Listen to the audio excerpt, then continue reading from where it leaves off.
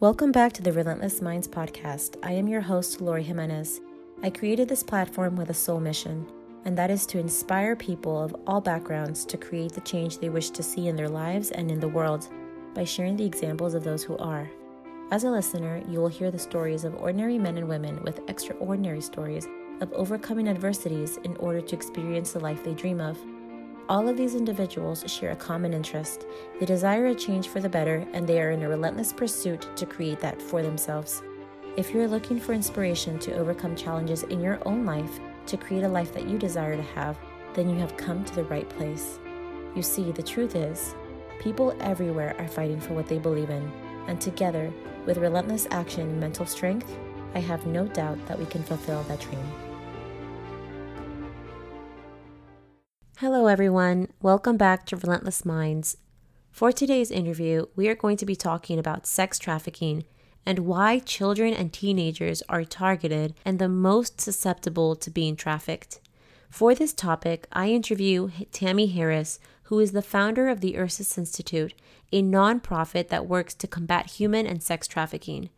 Her organization uses research, data, and community engagement to disrupt human trafficking and to help survivors in their recovery. They also leverage the network within the anti-trafficking community to operate more effectively. In this interview, Tammy dives into her personal experiences in life, having faced mental, physical, and sexual abuse, and explains how these events led her to where she is today in complete dedication to combating sex trafficking nationwide and soon abroad.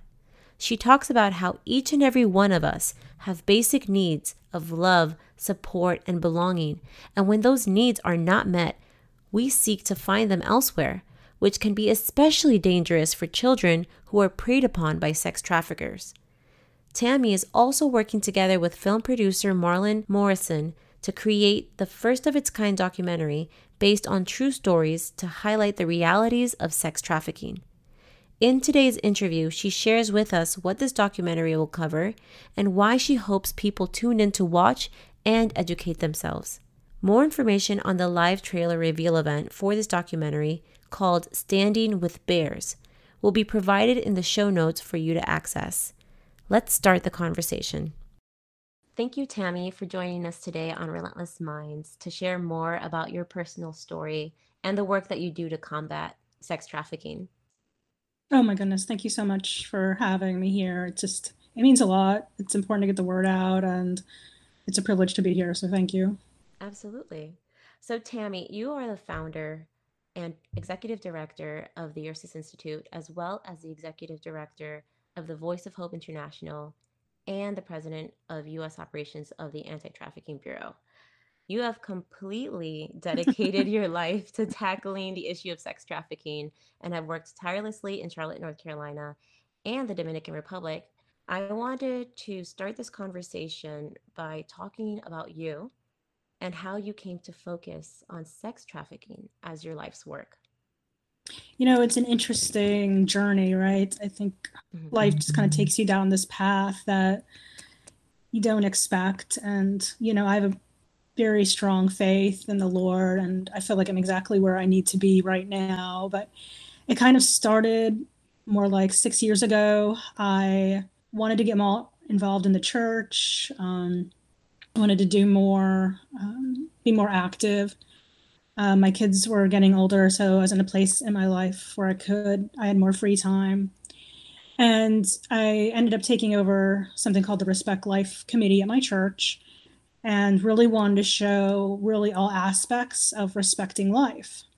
So to educate myself on really what that meant, what's going on in my community, what can I bring to my church to educate my parishioners, I started attending events and learning more, and was invited to a speaking event about human trafficking.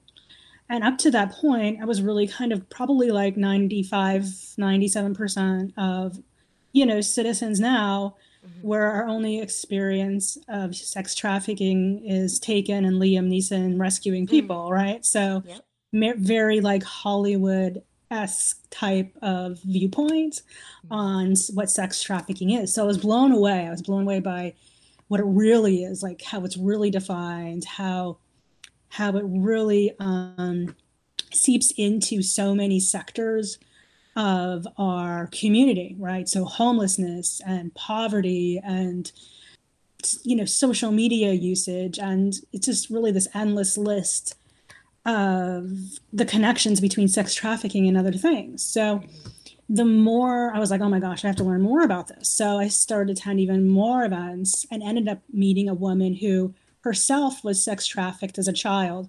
She was a second generation victim of sex trafficking from 3 to 17. And she had started this nonprofit. I had met her after she had started this nonprofit. And I was blown away by her dedication that she had taken something that was so horrendous in her life and made it and used it to benefit other people, right? So many people go through trauma and it's so hard to discuss and talk about. And here she was not only getting up and telling her story, but also just dedicating her life to bring adult female victims of trafficking out. So I helped with just different aspects of her nonprofit, ended up becoming a board member and the director of development, got to know the women that were being served. And then it just every woman that I met just tore at my heart. And it's sort of like that light bulb starts to go on. And because of things that had happened in my past, it's like, I could have been any of these women.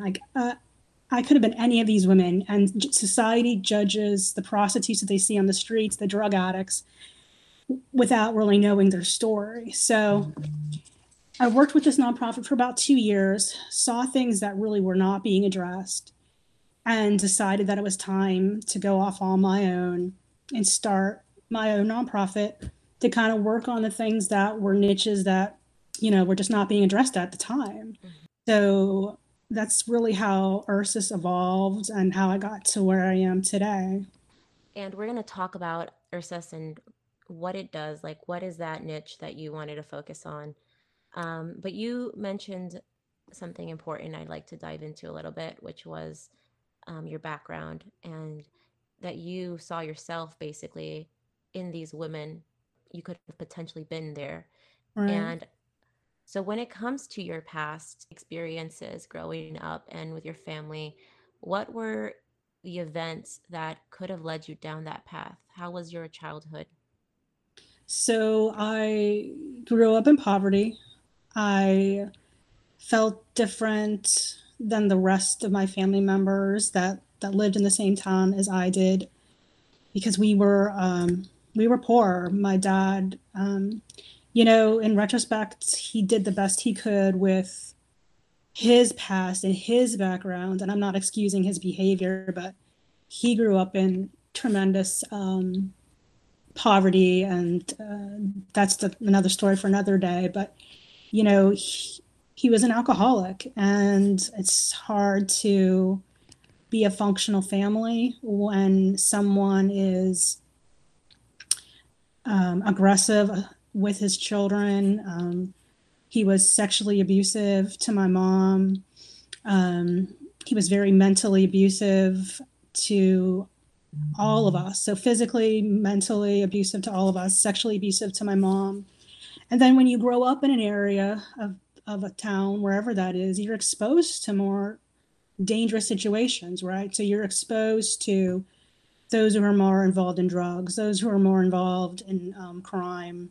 So you see things and you become just involved in being in the wrong place at the wrong time, right? So, growing up a victim of physical abuse till I left for college, really. I mean, I even came home from college and my dad had some very aggressive mannerisms to me. So I knew once I went to college, I just couldn't go back.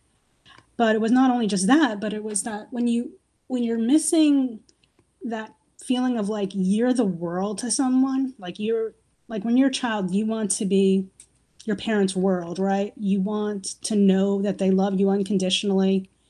You want to know that you're safe. And when you miss aspects of safety growing up, you look for safety and love in other places. So I became enamored by people who showed me affection, even if they were dangerous, even if they were not healthy, functional relationships. And so, I mean, we get a lot into this, we're working on that documentary. We get a lot more into that in the documentary, but really having a relationship with someone who ends up being very physically and sexually assertive. And had I stayed in that relationship, I think my current situation would be completely different. Because of who this guy was, I know that if I would have stayed with him, I could have been very easily attracted to doing what he wanted me to do because he said he loved me. I mean, when I was 15 and he was 18, he seemed to have it all, the flashy car and the cool parties. So it was really by the grace of God that I was able to go to college and separate myself from a dysfunctional family unit and a dysfunctional relationship system that for many women they don't escape and they don't get out of, and they follow down that path. And the number one reason why women fall into, at least in the United States, it's different in every country, but the number one reason why children fall into sex trafficking is really that need for love and belonging.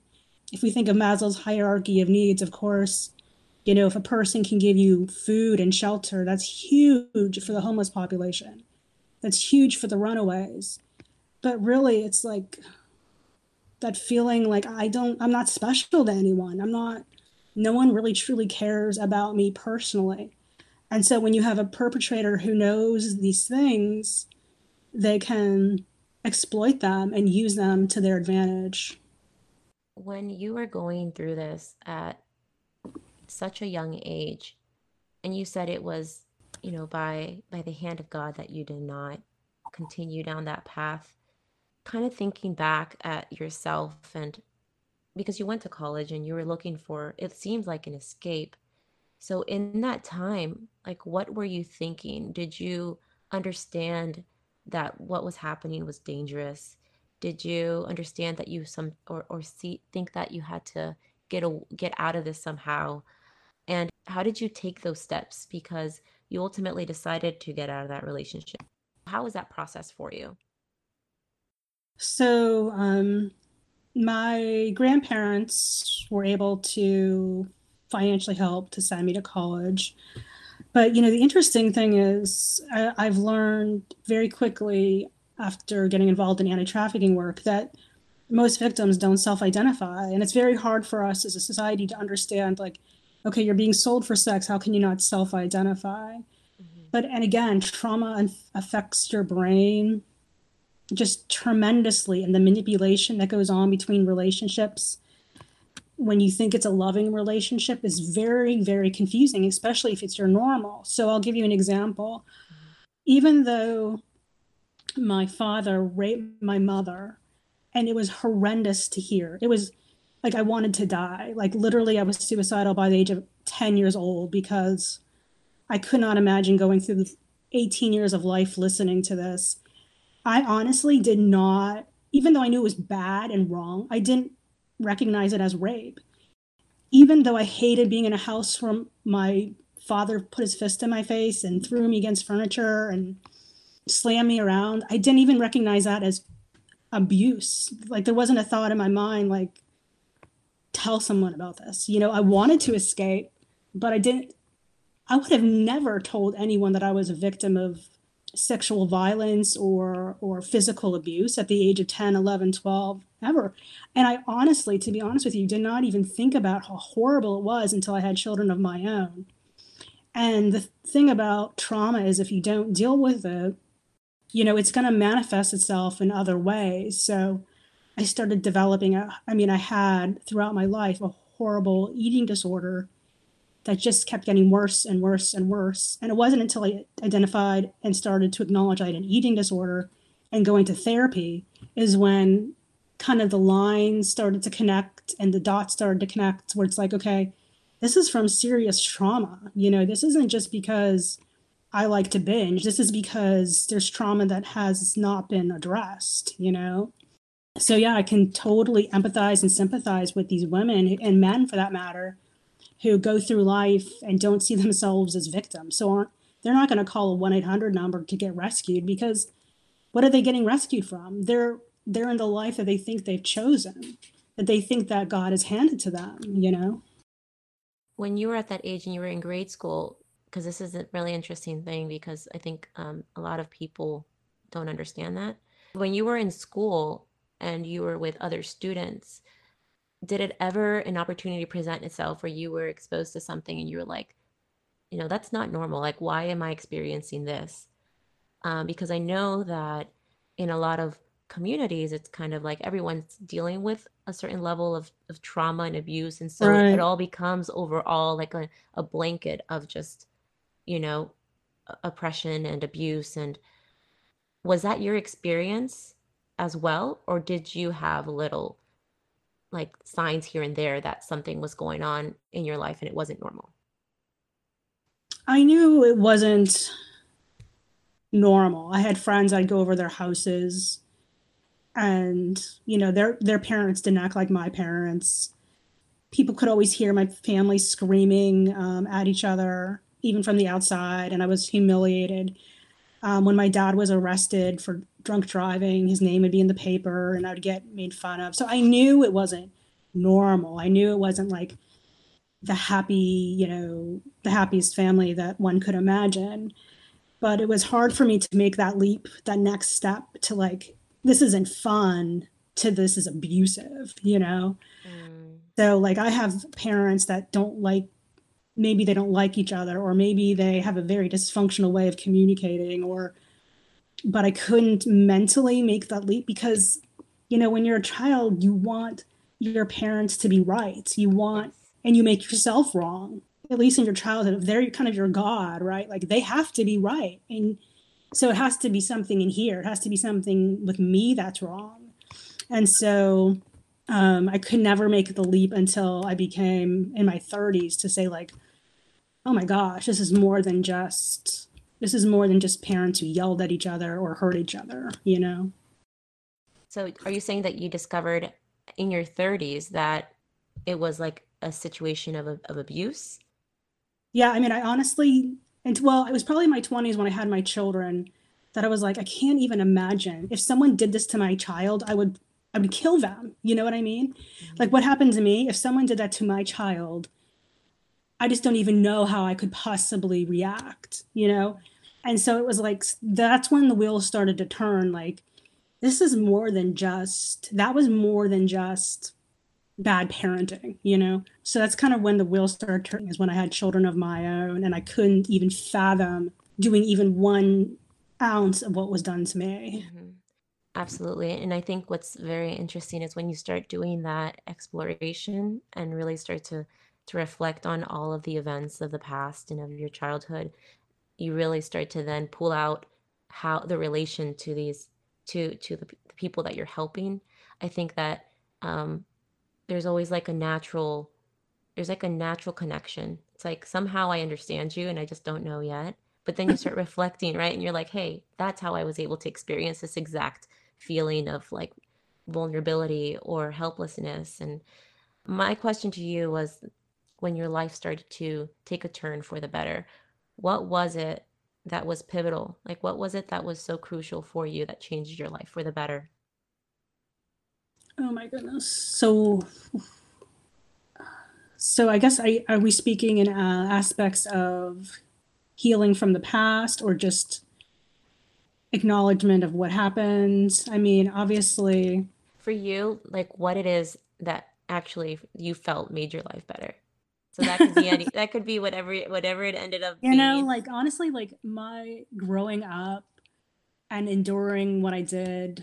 And I mean, I have a special needs sister, so having to watch her being abused was hellish. So really all I wanted when I was a child, what honestly kept me, there was a couple things that kept me alive. I couldn't leave my special needs sister. I believed in God, so I believed I was created for a purpose.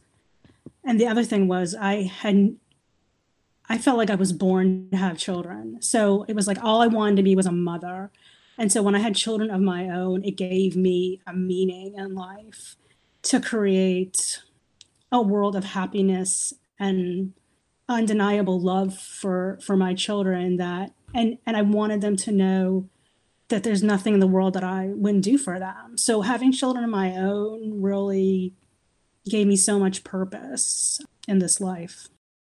So those two things. And your sister, where is she now and how is she now? So she's actually up in Pennsylvania still. I'm My brother and I share legal guardianship of her. So she's in a home for with other women with disabilities. So before COVID, I was going up there once a month to visit her. My mom passed away in October, and she was kind of my sister's world. So I promised my mom before she died, that I'd go up every month to see her. And it stinks that COVID is what it is right now, but I'm planning on seeing her in a few weeks here. So she's a little older than me, but she's probably around like a 6-year old as far as intellect. So having to understand why she can't go to work and why I can't visit, it's hard for her to comprehend. I know that, and I thank you for really opening up about your life and about things that you went through, because all of this is really important for us to understand, like how that inspired you to create what you're doing right now, and being so resilient throughout it, and just being so passionate about it. But when it came to learning to love yourself and to heal, how was that journey for you? Wow. I mean, I think it's always a work in progress, Mhm. honestly. Trauma, it's a monster, and it's an ongoing process to really love myself. I mean, I still go to therapy at least once, if not twice a week, to deal with the trauma, especially in what, we're seeing now in this industry. And but for loving myself, it really is, it's a work in progress, because trauma makes you feel like you're not good enough. Trauma makes you feel like you're unlovable. Trauma makes you feel like you're not a person, you're just a thing, an object. And so really getting to therapy helped me on that journey and trying to learn how to love myself and not be self-destructive.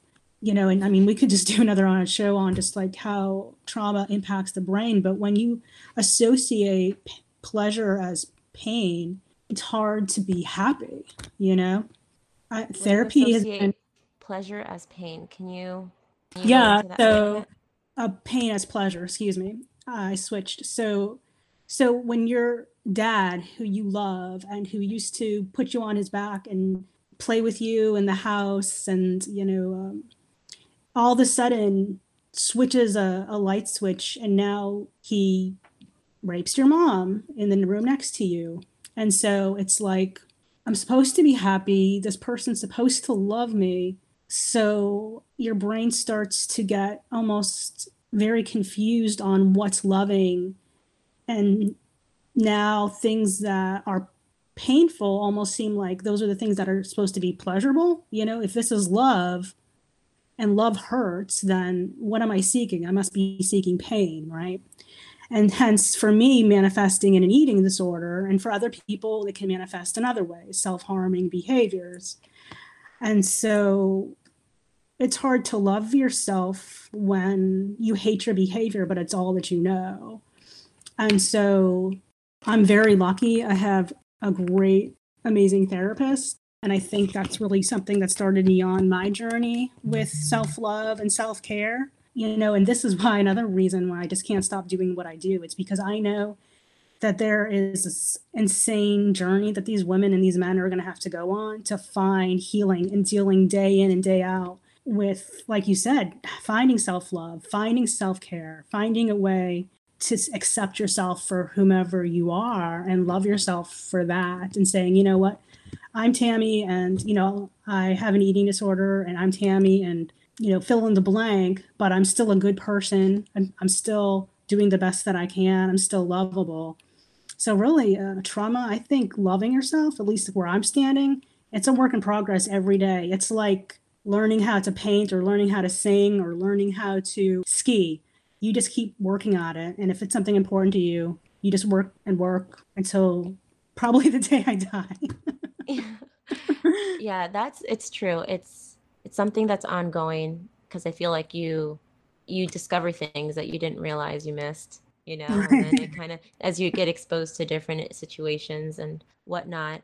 But you were talking about your counselor, and that's been a resource for you that's been very important.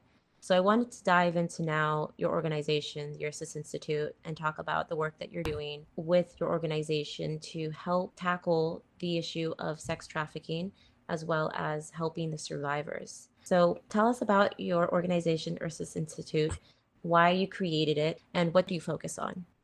Wow. So the Ursus Institute has become very multifaceted. Originally, it had started because I was working with a member of the General Assembly on a piece of legislation that would have given additional funding for nonprofits, education for law enforcement, education for schools to understand human trafficking. As we were working on this bill, it was with Representative Brawley at the time out of Matthews, North Carolina. And it just really couldn't get a lot of traction. And the main reason wasn't because it wasn't such a great bill, it was because there was no real good, unbiased data about the realities of sex trafficking. So now, for example, like we utilize Polaris for our numbers. Most people, if you quote numbers on prevalence, they go to Polaris. So Polaris uses 1-800 numbers as kind of a resource for prevalence. So if you're a victim and you want out of sex trafficking, you call their 1-800 number or you text a number, and then they match you with the closest law enforcement agent. Or if Joe Smith sees sex trafficking, he can call the number and say, hey, can you get law enforcement to, this gas station on the corner of East Boulevard because I think I see sex trafficking. So now why this is so heavily biased and why the numbers for North Carolina and every other state are so undervalued is because A, as we've talked about, most victims do not self-identify. So they're not looking for a 1-800 number to call. There was a survey done by Thorn, the nonprofit started by Ashton Kutcher. They surveyed survivors after they were out, and 3/4 had never even seen the number to call to even escape if they wanted to. And if people aren't educated on sex trafficking, you can be like, you could see something completely disgusting walk by, an older man and a girl dressed inappropriately, and think, oh, that's none of my business. That's probably her grandpa. And never know enough about sex trafficking to say, like, I should call someone. Or they're like, oh, I don't want to bother 911 for something that really isn't an emergency. So they dismiss it. So, trying to get this piece of legislation passed, knowing how much it was needed, knowing how many girls we were turning away every month, just in Charlotte, North Carolina, from this one nonprofit, I knew that we needed to start showing the numbers in a more realistic fashion if we were ever going to change legislation, if we're ever going to get additional funding to nonprofits who do the work, who are actually the boots on the ground doing the work. So I decided to go off. And currently, we were working at first on prevalence studies, and now that's kind of morphed into an app that we're working on that would be utilized by nonprofits, law enforcement agents, basically vetted members of the anti-trafficking community to connect and show a more realistic picture for prevalence and connecting the dots and showing the connections between a girl being trafficked online in South Carolina and the same network trafficking girls up in Virginia. So it's really going to be a way to connect. And that app is called Stella. And we're currently in the process of developing the MVP for Stella. We also are opening a transitional home. Our first survivor was supposed to come in a few weeks ago, but because of COVID, we've postponed her arrival. So this transition home is going to have trauma-informed care for her to help her with reacclimation. That's another thing that is greatly needed, is not only just shelters for people who, come out of the life of trafficking, but also having trauma-informed care. Because data has shown us if you just take a victim and put her in a homeless shelter, you're not avoiding recidivism, right? She's going to go back into life because that's all she knows and that's how she's going to get money. So our program does have trauma-informed care.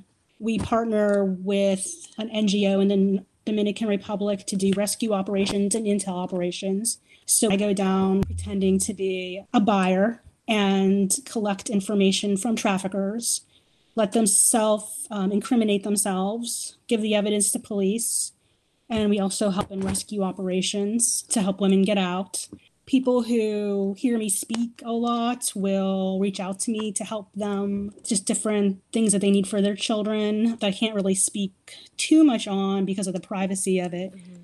But let's say, just say for an example, if someone heard this podcast and they knew that we had the resources to search social media for their daughter, who many think is a runaway, but they believe that they were pulled into sex trafficking, we could help them hopefully narrow down the search and hopefully know at least the circles she's connected into. That's a lot of great resources that you guys have available, and a lot of important work that you're looking to provide in order to tackle and correct, hopefully, and create these changes in sex trafficking. Because your focus is data, what is, if you could give us some information on the prevalence that there is for people to kind of get an idea now, what is the prevalence of that? What is the overall situation of human trafficking or sex trafficking in Charlotte? But that's still, I mean, anyone who tells you they have the exact numbers is wrong. It's hard. Yeah, because like I said, I'm hoping that when the app is up and running, we'll have a better idea. I mean, when I was with this particular nonprofit, and like again, one nonprofit in the whole state of North Carolina, we were turning away 10 women a month that we couldn't serve after, the women that we already had there. I think Polaris says like about 800 people are trafficked, but let's just think about this, okay? Just in the United States, there's 800,000 children that are just missing, right? Just, we don't know where they are. They either ran away from foster care, they ran away from home, they're living on the streets. So if we think like, what if only like 1/10 of those children were being sex trafficked, right?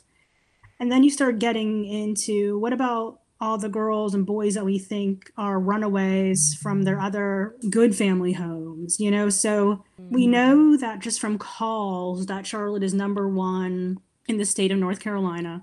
We know that North Carolina is a top 10 state for sex trafficking. But again, it's like data is funny. Like take that with a grain of salt, right? Yes. Because let's just say, and I'm just going to pick on a state, I don't really know. Let's just say that South Dakota is number 50 for sex trafficking on the list, right? But that doesn't mean that there's no sex trafficking in South Dakota. That probably means that no one's seeing the 1-800 number there, or no one's been trained in sex trafficking there, or, there's a gazillion reasons why they could have the number one. They could be the number one state for sex trafficking, and no one understands sex trafficking in that state. And again, I'm just picking on a state. Yeah. But, it's so much about education. It's so much, and maybe Charlotte is number one in the state for understanding sex trafficking, And so it's like, you've got to take data with a grain of salt. And for me, when I give presentations, I'm like, does it matter? Does it matter if Charlotte's number one? Does it matter if we're number 250? Yeah. If there are girls in our city that are being enslaved for sex or for labor or for domestic servitude, that's someone's daughter or sister or granddaughter. Like, it shouldn't matter what number we are on that scale, right? Yep. And so it's a responsibility to change things because it's wrong. Right, exactly. Absolutely, it's wrong. And I think people don't realize that even in a developed country like the United States, it happens. Right. So I think it completely surprises them that around the corner, this is going on. Mm-hmm. And it's because of this complete lack of information, the data that you're saying is missing. And so I think it's important. You were talking about the resources you guys are looking into in order to provide the data, or to be able to pick up this information, this data, through law enforcement agencies, like people who are coming in contact with possibly victims, right? Right. So could you tell me about I'm interested in two things. If you could tell me about the factors that create opportunities for human trafficking, as well as what areas in the sex trafficking efforts are not being addressed. We can start off with what factors are creating opportunities, because I think if those possible opportunities are there, then you can begin to think there could be a possibility for sex trafficking in this situation. Right. Yeah, and I'm going to go back to Maslow's hierarchy of needs. I'm going to go back Mm-hmm. to like what are the fundamental needs that we all have to have met, right?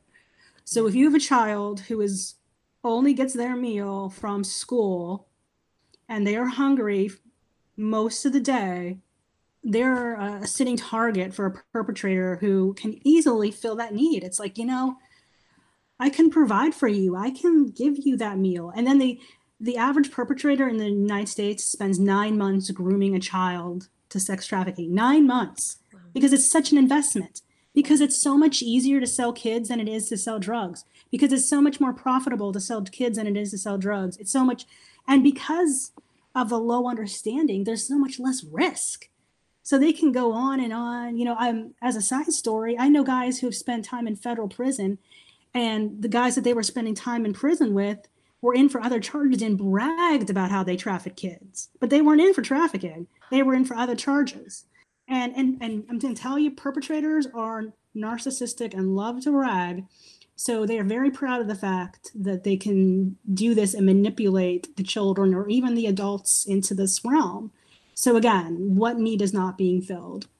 And studies have said that need for love and belonging. So children can actually be sex trafficked right out of their own home. And the parents have no idea that this 13-year-old girl thinks that she's having a secret boyfriend who's 18, but he's really just grooming her for being trafficked down the road. Like, can you send me some naked pictures? I'm your boyfriend. And then, it's just a very slow, methodical, detailed process that perpetrators know to do. And so the parents who are too involved in their work, too involved in their other activities to really spend more than 10 minutes with their child. And I'm not even saying that. I mean, you could be the most loving parent and great parent and still fall prey to your kid just gets messed up and mixed up in the wrong crowds, right? So it's really what need is not filled. So, like, if a perpetrator sees a group of girls in a mall and the one girl has her head down and she's like the oddball of the group, who's getting, He's zoning in on her. yeah, she's the one, because she obviously has some need. She doesn't feel like she fits in, she's the target. And so it's understanding these things that unless society really pushes for sex education awareness or more law enforcement awareness or fill in the blank, going to these and churches and different institutions, having people come in and speak about what sex trafficking really is. That girl on the street who's 25 and strung out, I guarantee you she didn't start that way. Over 90, I think it's like 97% of all girls who sell their bodies over 18 were sexually abused before their 18th birthday. So they don't all of a sudden turn 18 and say, I'm free now. I can get off drugs and, leave my perpetrator and I won't be afraid of him coming to track me down and kill me. It's like you said as well, the trauma. So Right. if Right. The trauma. it's still there, it's still gonna be affecting them in life unless it's worked through. And even that's the process. For sure. And so I think it's very clear that the approach to sex trafficking and the efforts that have to be made are multi-dimensional. There's a lot of people that have to be involved. There's a lot of moving parts. And I think that an important component of that, as well as you mentioned, was awareness, right? I think sex trafficking it's a conversation not many people like to have. It Right. makes people uncomfortable, and I think that's a culture that needs to change. So I wanted to talk about the documentary that you Mm-hmm. guys are creating, called Standing with Bears. And it's a documentary that is going to highlight sex trafficking, to bring awareness, to educate people. And what is it that is going to be the focus of the Wow. documentary, and what do you hope on achieving with that?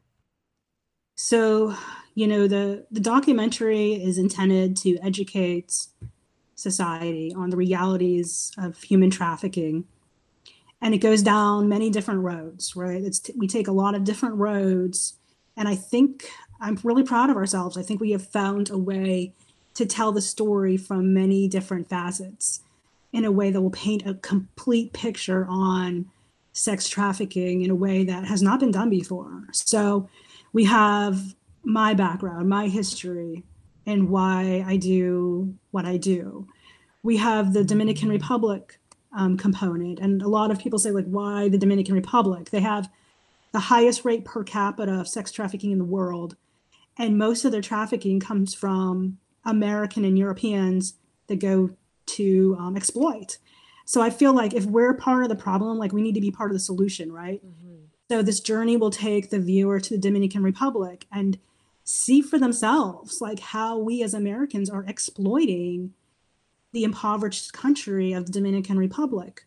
They'll hear from the mouths of those who are actually enslaved right now of how they got into the situation. They'll hear from survivors of how they're dealing with being a survivor of sex trafficking and the people that traffic them. And they're going to hear from those who work in different industries that I either see victims or perpetrators or work in some components of anti trafficking, as well as we're going to really dive into that PTSD mental component of trauma and the triggers that set someone up for a lifetime of really trying not to just keep failing, right?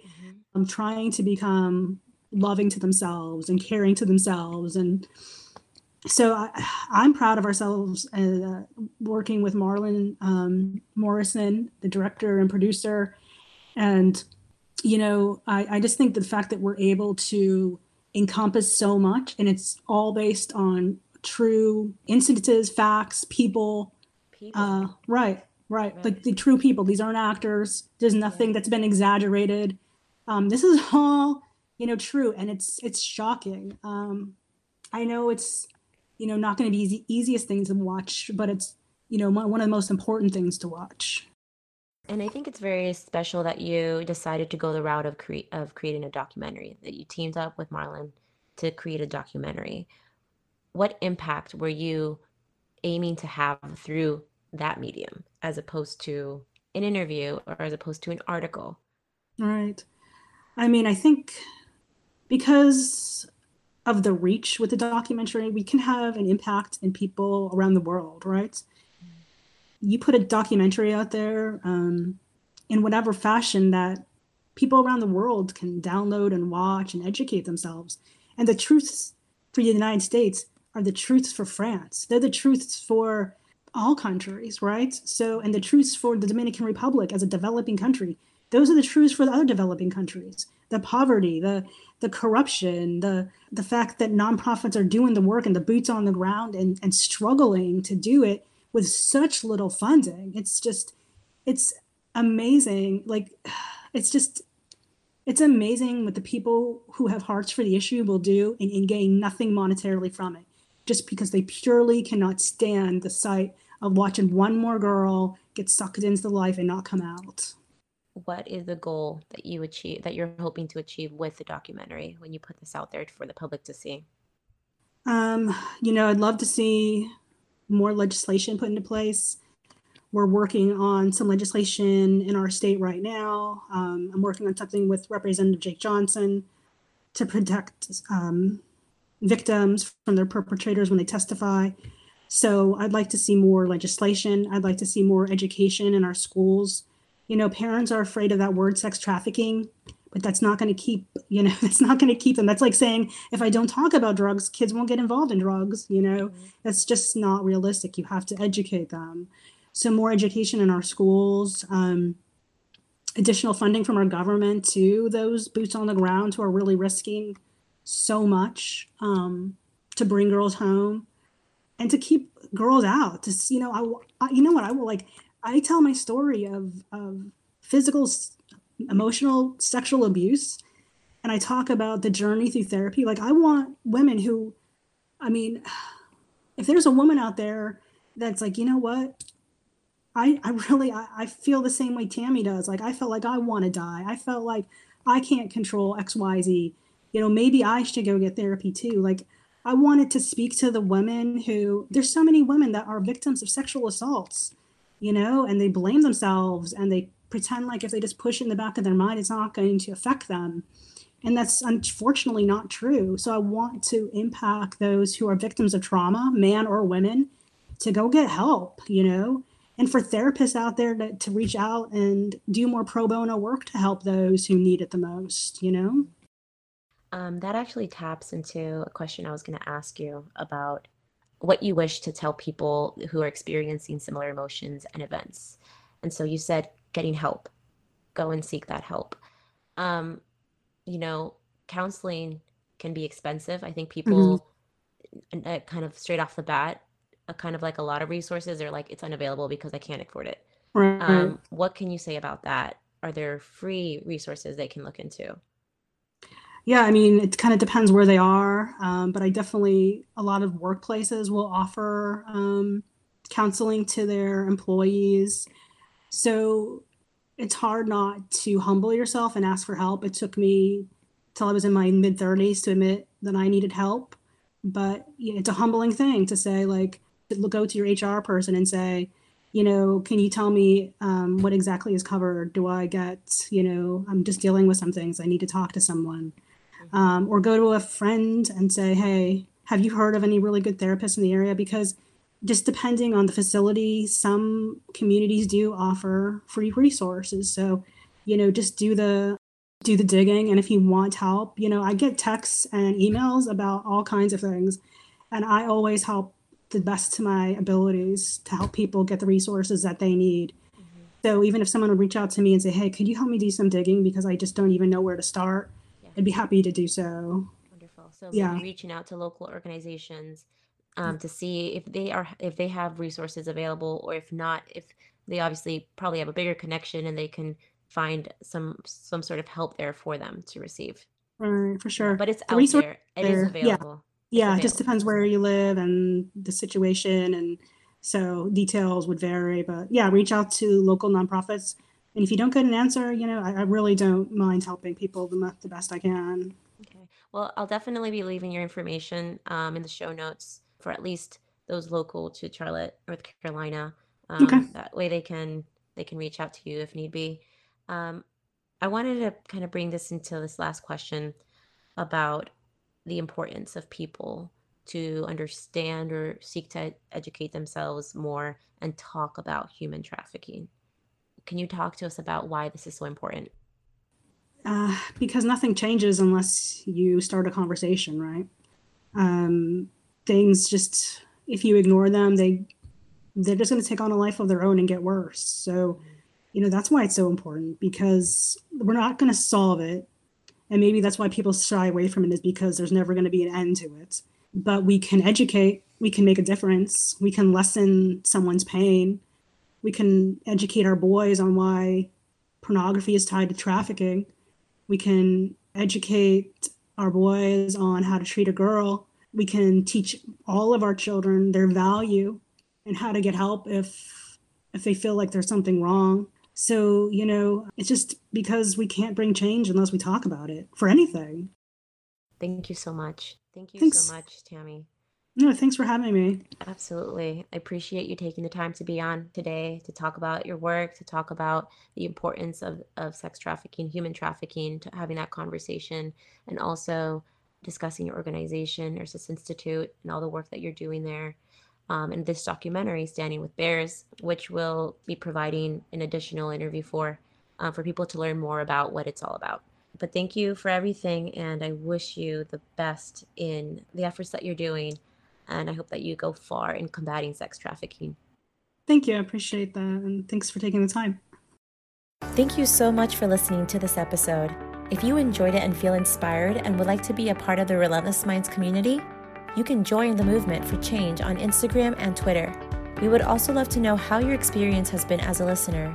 If you haven't yet, please go to Apple Podcasts and subscribe, rate, and review this podcast. Join us next week for another powerful story. Thank you so much for listening. Until next time.